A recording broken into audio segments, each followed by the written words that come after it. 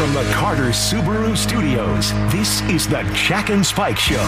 Welcome to the Jack and Spike Show. A Seattle Comedy Club is against free speech by saying, hey, maybe you guys wouldn't do the best if you came up here to do this comedy. I think it's on everybody's mind, right? Where's the line when it comes to... Where's the line for comedy and appropriate? Acceptable discourse, but also, like, okay. Are you guys going to sell any tickets here at this comedy club? Sometimes cancel's the right thing to do. Sometimes cancel's the right thing to do. Wow. And also the Supreme Court is weighing in on whether social media has to have people on their platforms that they don't want, which is maybe the most un-American thing I could possibly think of. Sometimes cancel's the right thing to do. I've heard you say it yourself.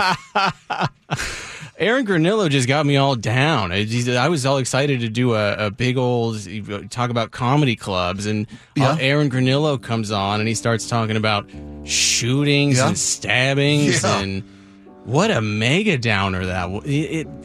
Am I the only person who's being affected emotionally by this? No. I mean, you've brought up numerous times that it's our job as a media to paint a fair and accurate portrayal of the city, and sometimes the news division here at Cairo are forced to bring you the really ugly weekends that we've lived through as the Great Northwest, you know? Right, but I'm not sure. I go back and forth about this. I'm not sure, and I'm not criticizing Aaron Granillo. No. I love Aaron Granillo. Aaron Granillo is great. Very good friends with Aaron Granillo. What I'm saying is that we live in a major metropolitan area, which is basically like living in Deadwood. Do you know what I mean? Like the old cowboy town. Oh, I know it well. Where shootings will happen, stabbings will happen, regardless. You could have a police officer in everybody's living room, cameras, mandatory, on your body at all times. You just walk around with a surveillance camera pointing down. A Minority Report, and you would still have shootings and stabbings. Yeah. I think that the only way to, and what I'm saying is that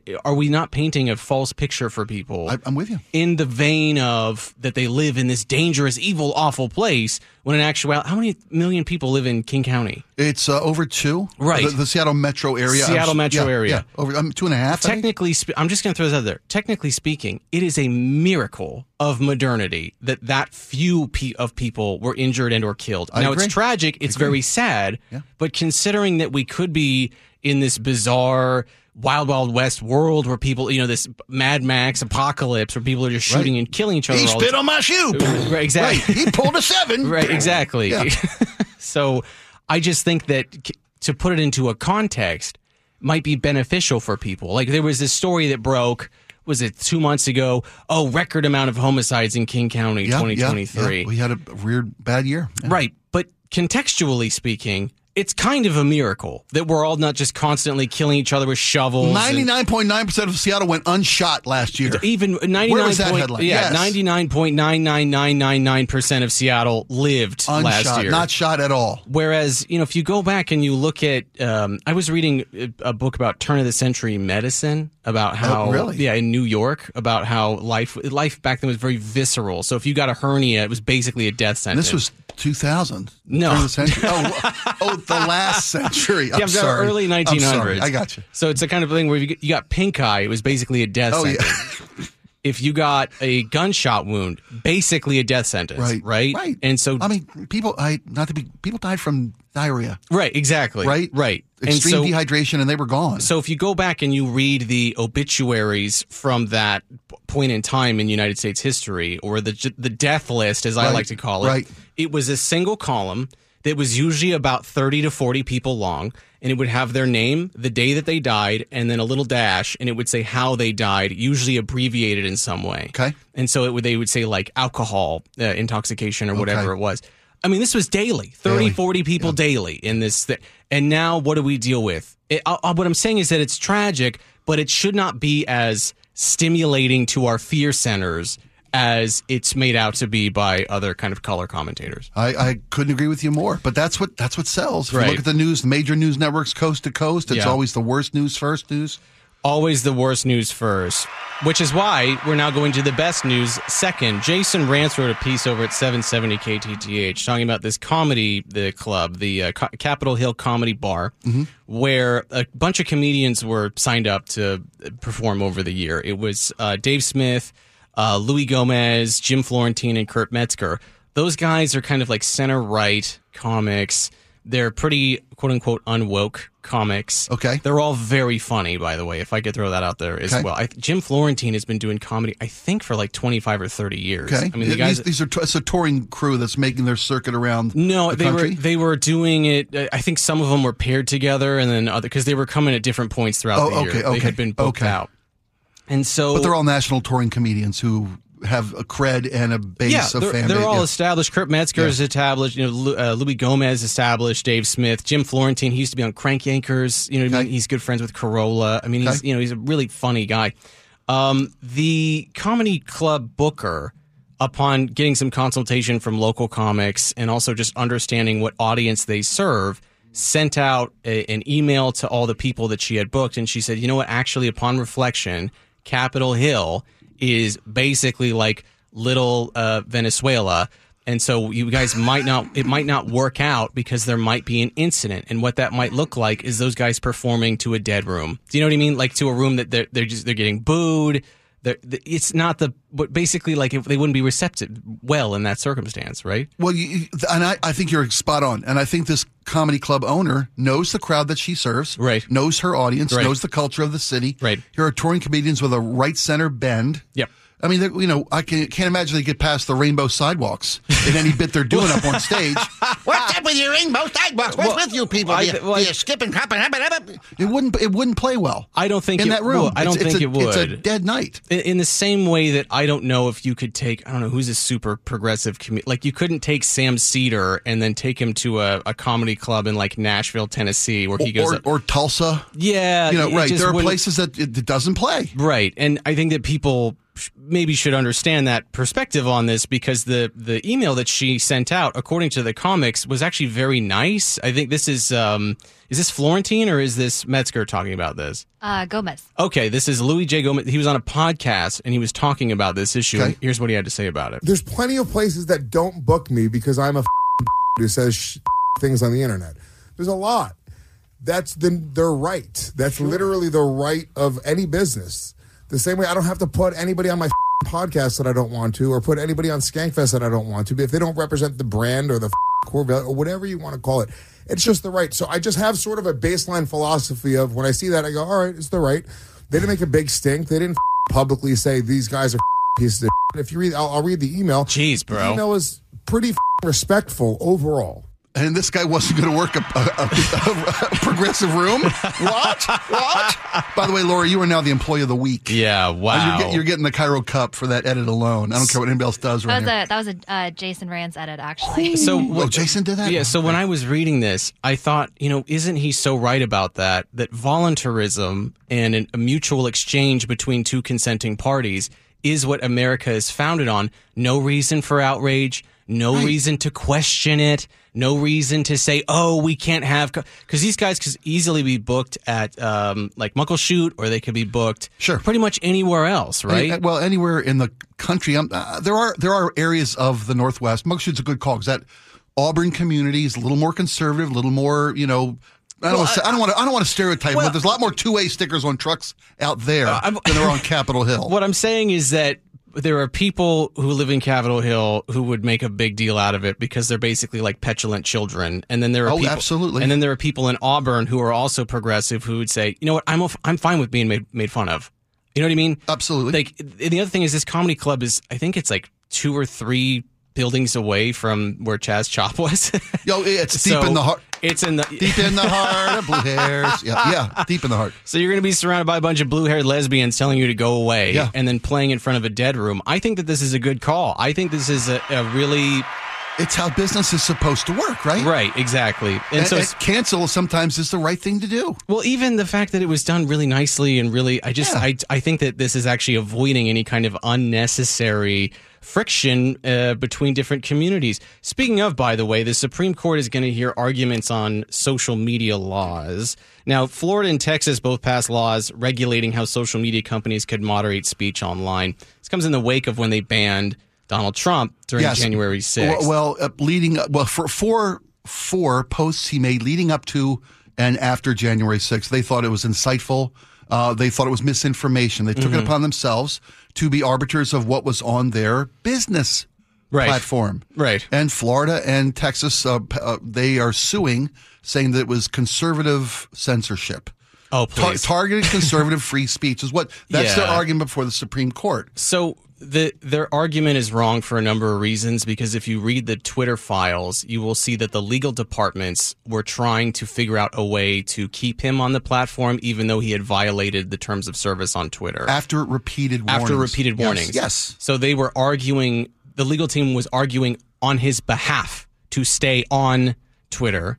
And then the decision was made by the some of the heads up in the CTO's department to say, well, let's pull it for in case he does eventually turn it and use it as a mechanism to try to rally more people, because they didn't know at the time what his real motivation was. I don't think that anybody did. So they did it for legal reasons to protect themselves. As a business must. Absolutely. Right? And if, I mean, I think the threshold was the material pulled. It wasn't pulled because it was conservative speech. No. They pulled it because they saw it as misinformation, often hate speech, violence-inducing speech. That's why they pulled it. It's not like say, well, we're not going to put up fiscal responsibility and family values. We're not going to have that on our social media platform. So for them to say that it is conservative speech that is being impeded by these and what they're suing for is to take away any right of these social media platforms to dictate what is on their platforms. Sure, they want to be able to be able to have pornography, to have misinformation, to have hate speech. Texas and Florida want them to force them to have. I understand. This is going to upset a lot of people, but this is the truth of the matter. This is a hot take because most people don't work in media like how we work in media. Well, work. I sit here and laugh and make fun. So conservative media is the most popular media on the internet. By far, the most successful digital news organizations are conservative organizations. By far. The Blaze, the Daily Wire, the Fox News YouTube channel has far and away, I think it's 4 or 5 times the amount that MSNBC has. I think the Five just set a record for being the first non-primetime show to be number one for the entire year. Yeah. So the Five on a conservative channel. Right. So when people say that conservatives are censored on the internet, that's not entirely true. And also the other thing that really kind of drives me up a wall about it is, like, the guys at the Daily Wire are always saying, we're being targeted because we're conservatives by YouTube and by Facebook. Then why do they spend so much money in advertising?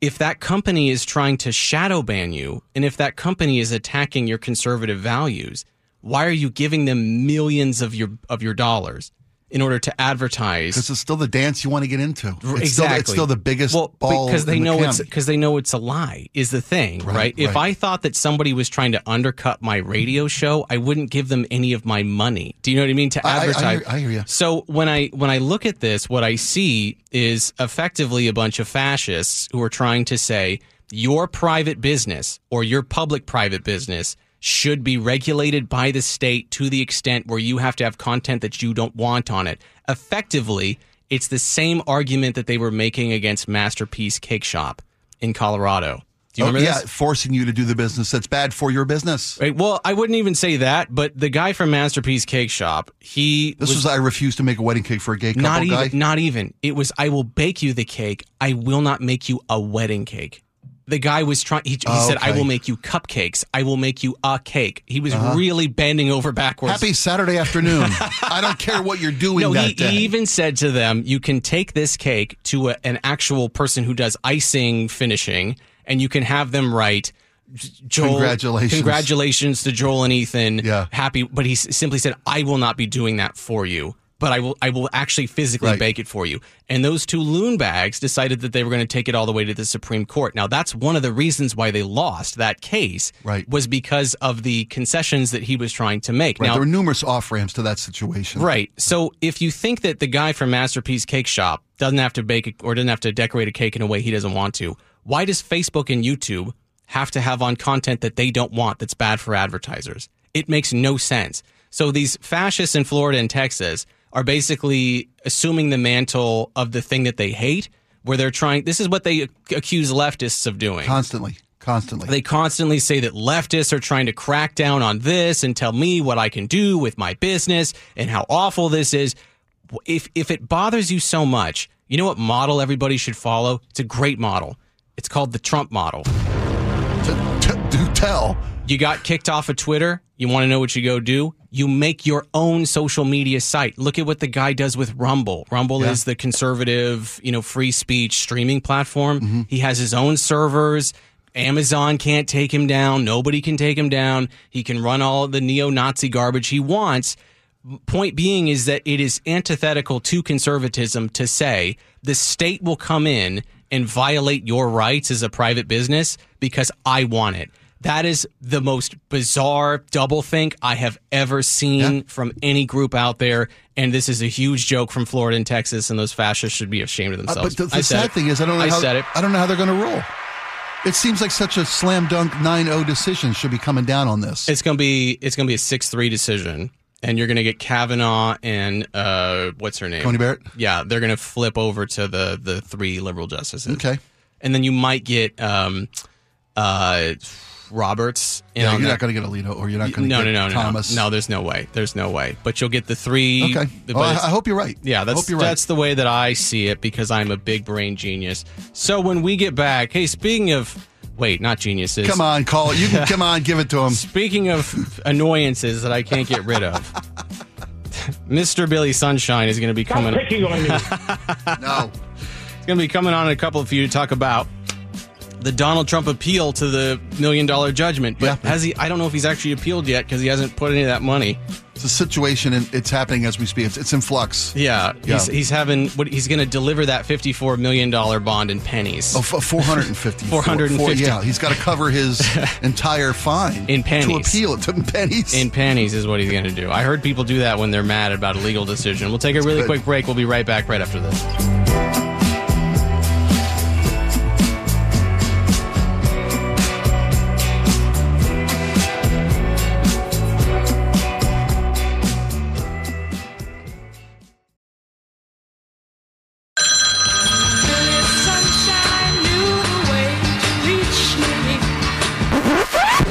Yes, our senior liberal boomer coastal elite champagne socialist correspondent, Mr. Billy Sunshine. Good morning, sir. Up early, I see. 12:33, crack a noon, as we say. Hang on a second. I'm working on some math. 554 million plus 112,000 every day. Anyway, how you doing there, guys? Doing really well, Billy. So former President Donald Trump appealed a $454 million decision against him for the New York fraud case. Now, the problem with this... Now, Bill, do you know if he's actually submitted his bond yet? Because the bond is for the sum total of the judgment, and technically the appeal doesn't mean anything until he puts in all that money. Has he put that in yet? Because he can appeal all he wants. Because he doesn't have it. He's waiting for Saudi Arabia and Russia to get the cash to him. I thought it was just me that was thinking along those lines because, Jack's right. The guy's got to post the entirety of the amount to avail himself of his due constitutional appeal process. Yes. I think the guy should have, and by the way, before anybody calls him Navalny anymore, right, Donald Trump has availed himself of our legal system to the extent that I don't think any American in history has ever been allowed to do so. No. The man has challenges over appeals, over filing motions. The guy is taking advantage of the legal system as he should. These are serious charges and with serious implications. I wouldn't taking advantage. I think some people might read it wrong. No, I didn't mean it. I understand the way you mean it. Availing himself of. Availing himself. There you go. Yeah. So, Billy, in your mind, when you look at these headlines, I'm sure you salivate. I'm sure you're filled with joy. Yes. Oh, yes. But then can you give us your analysis of how you believe this will unfold over the next, 6 months, being that you have a PhD in Donald Trump? Well, yes. Like Donald, I've become an expert in the law because of all the things he's facing. Yeah. I like this. Here's a quote from Trump's lawyer talking about the verdict and the appeal. Will ultimately correct the innumerable and catastrophic errors made by the trial court, untethered, and this is the important part, untethered to the law or to reality. Who's more untethered to the law and to reality? The court or Donald Trump and his lawyers. Is that still Alina Habba? Or does she get fired? No, she's actually doing the appeals process, and has no experience in appellate law. Right. So here's what confuses me, Billy, and you're going to have to help me with this. So Alina Habba is not she's not a criminal defense attorney. 2, she had no experience in federal court. And 3... But she's beautiful, Jack. She's beautiful. Right. But if you're actually trying to, win a case, wouldn't you assume that you'd want to hire a lawyer who is familiar with that kind of law? I guess it's kind of like you say, I want to take this team to the Super Bowl. Somebody get me Shaquille O'Neal. He knows sports. No, right? give me Uncle Rico from the Napoleon Dynamite movie. He can throw a stake over a mountain. Right. Well, Trump does have, to be fair and transparent, Trump has a complete legal team. Habba is just his legal spokesperson for the most part. Okay. She's just the one in front of the cameras because, right. like you said, she is beautiful. Right. So the other part of this just in. Spirit Halloween is putting up the bond. All Trump properties will become Spirit Halloween stores between now and October 31st. I'm kidding. So I've heard some people say that he's actually going to have to start flipping properties in order to make this bond, or he's going to have to basically take out a huge loan against his properties, which would be a nightmare because the interest rates on that loan would be something. And he's going to put his daughter-in-law in charge of the Republican Party. And what she's going to do is take every dime that should go to Congress and to Senate people who are running as Republicans. They're not going to get a dime. It's all going to go for his legal defense. If I'm a Republican running in this campaign this year, I've got a problem. Wait, I don't even think that is legal. I don't think that it's legal for them to take campaign contributions and then dump them into a legal fund for a private. You're probably right. The RNC, you are probably correct. You're both. Yeah, they're both right though. The RNC dictates where RNC funds go to which race they go to. Okay, that's why the Republicans are seeking candidates who are self-funding. The multimillionaire from New York who's running in Texas, or the multimillionaire from North Dakota who's running in Ohio.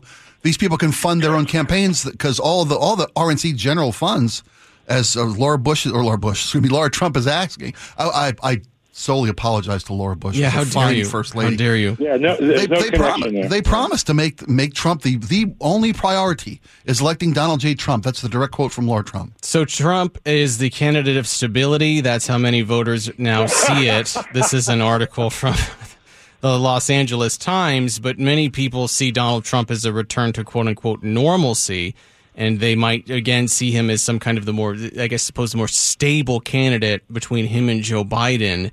I would have to say not so much. At this point, I've really thought about it. If you're undecided in this race, that's an admission of ignorance. Right? If you're undecided for who you're going to vote for, if you're saying to yourself, well, I don't know, who is it going to be, Biden or is it going to be Trump? If you haven't already made a choice, or a third-party candidate like how I have, that's a real IQ issue, in my humble opinion. Billy, do you think it's people... Yeah, Trump is no Warren G. Harding, who's the one who originally promised that return to normalcy. It worked for him. Right. He got elected. I don't think it's going to work for Trump. Nobody thinks Trump is normal.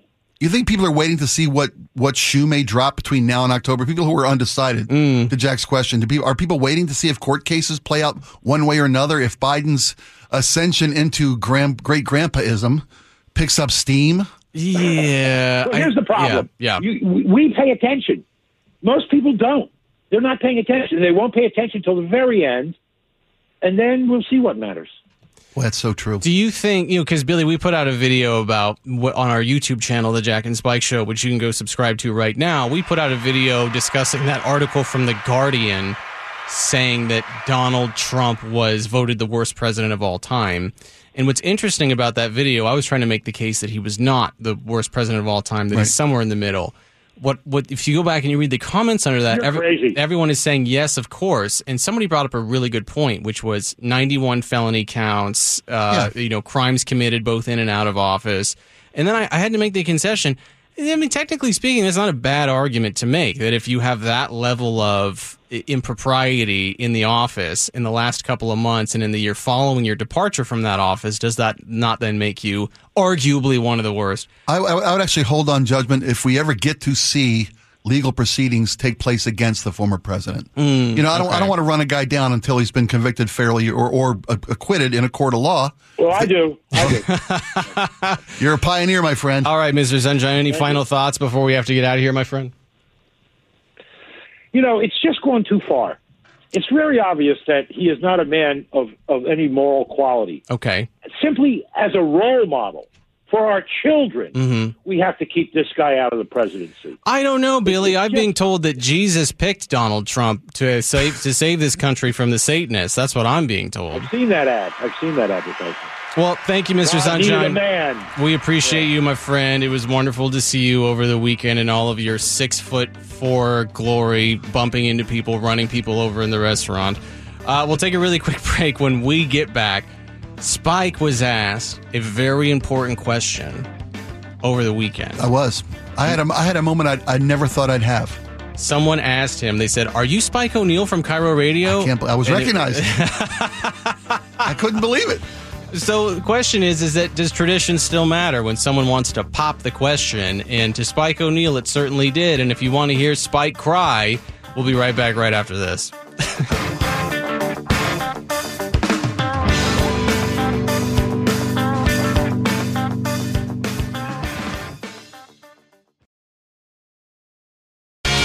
That's right, and you could subscribe to our YouTube channel, The Jack and Spike Show, where we do our digital exclusive content, where it's after the show, we go downstairs, and we do content that is visual that we couldn't do on the show because there's a video involved. Right. Somebody actually posted a comment the other day.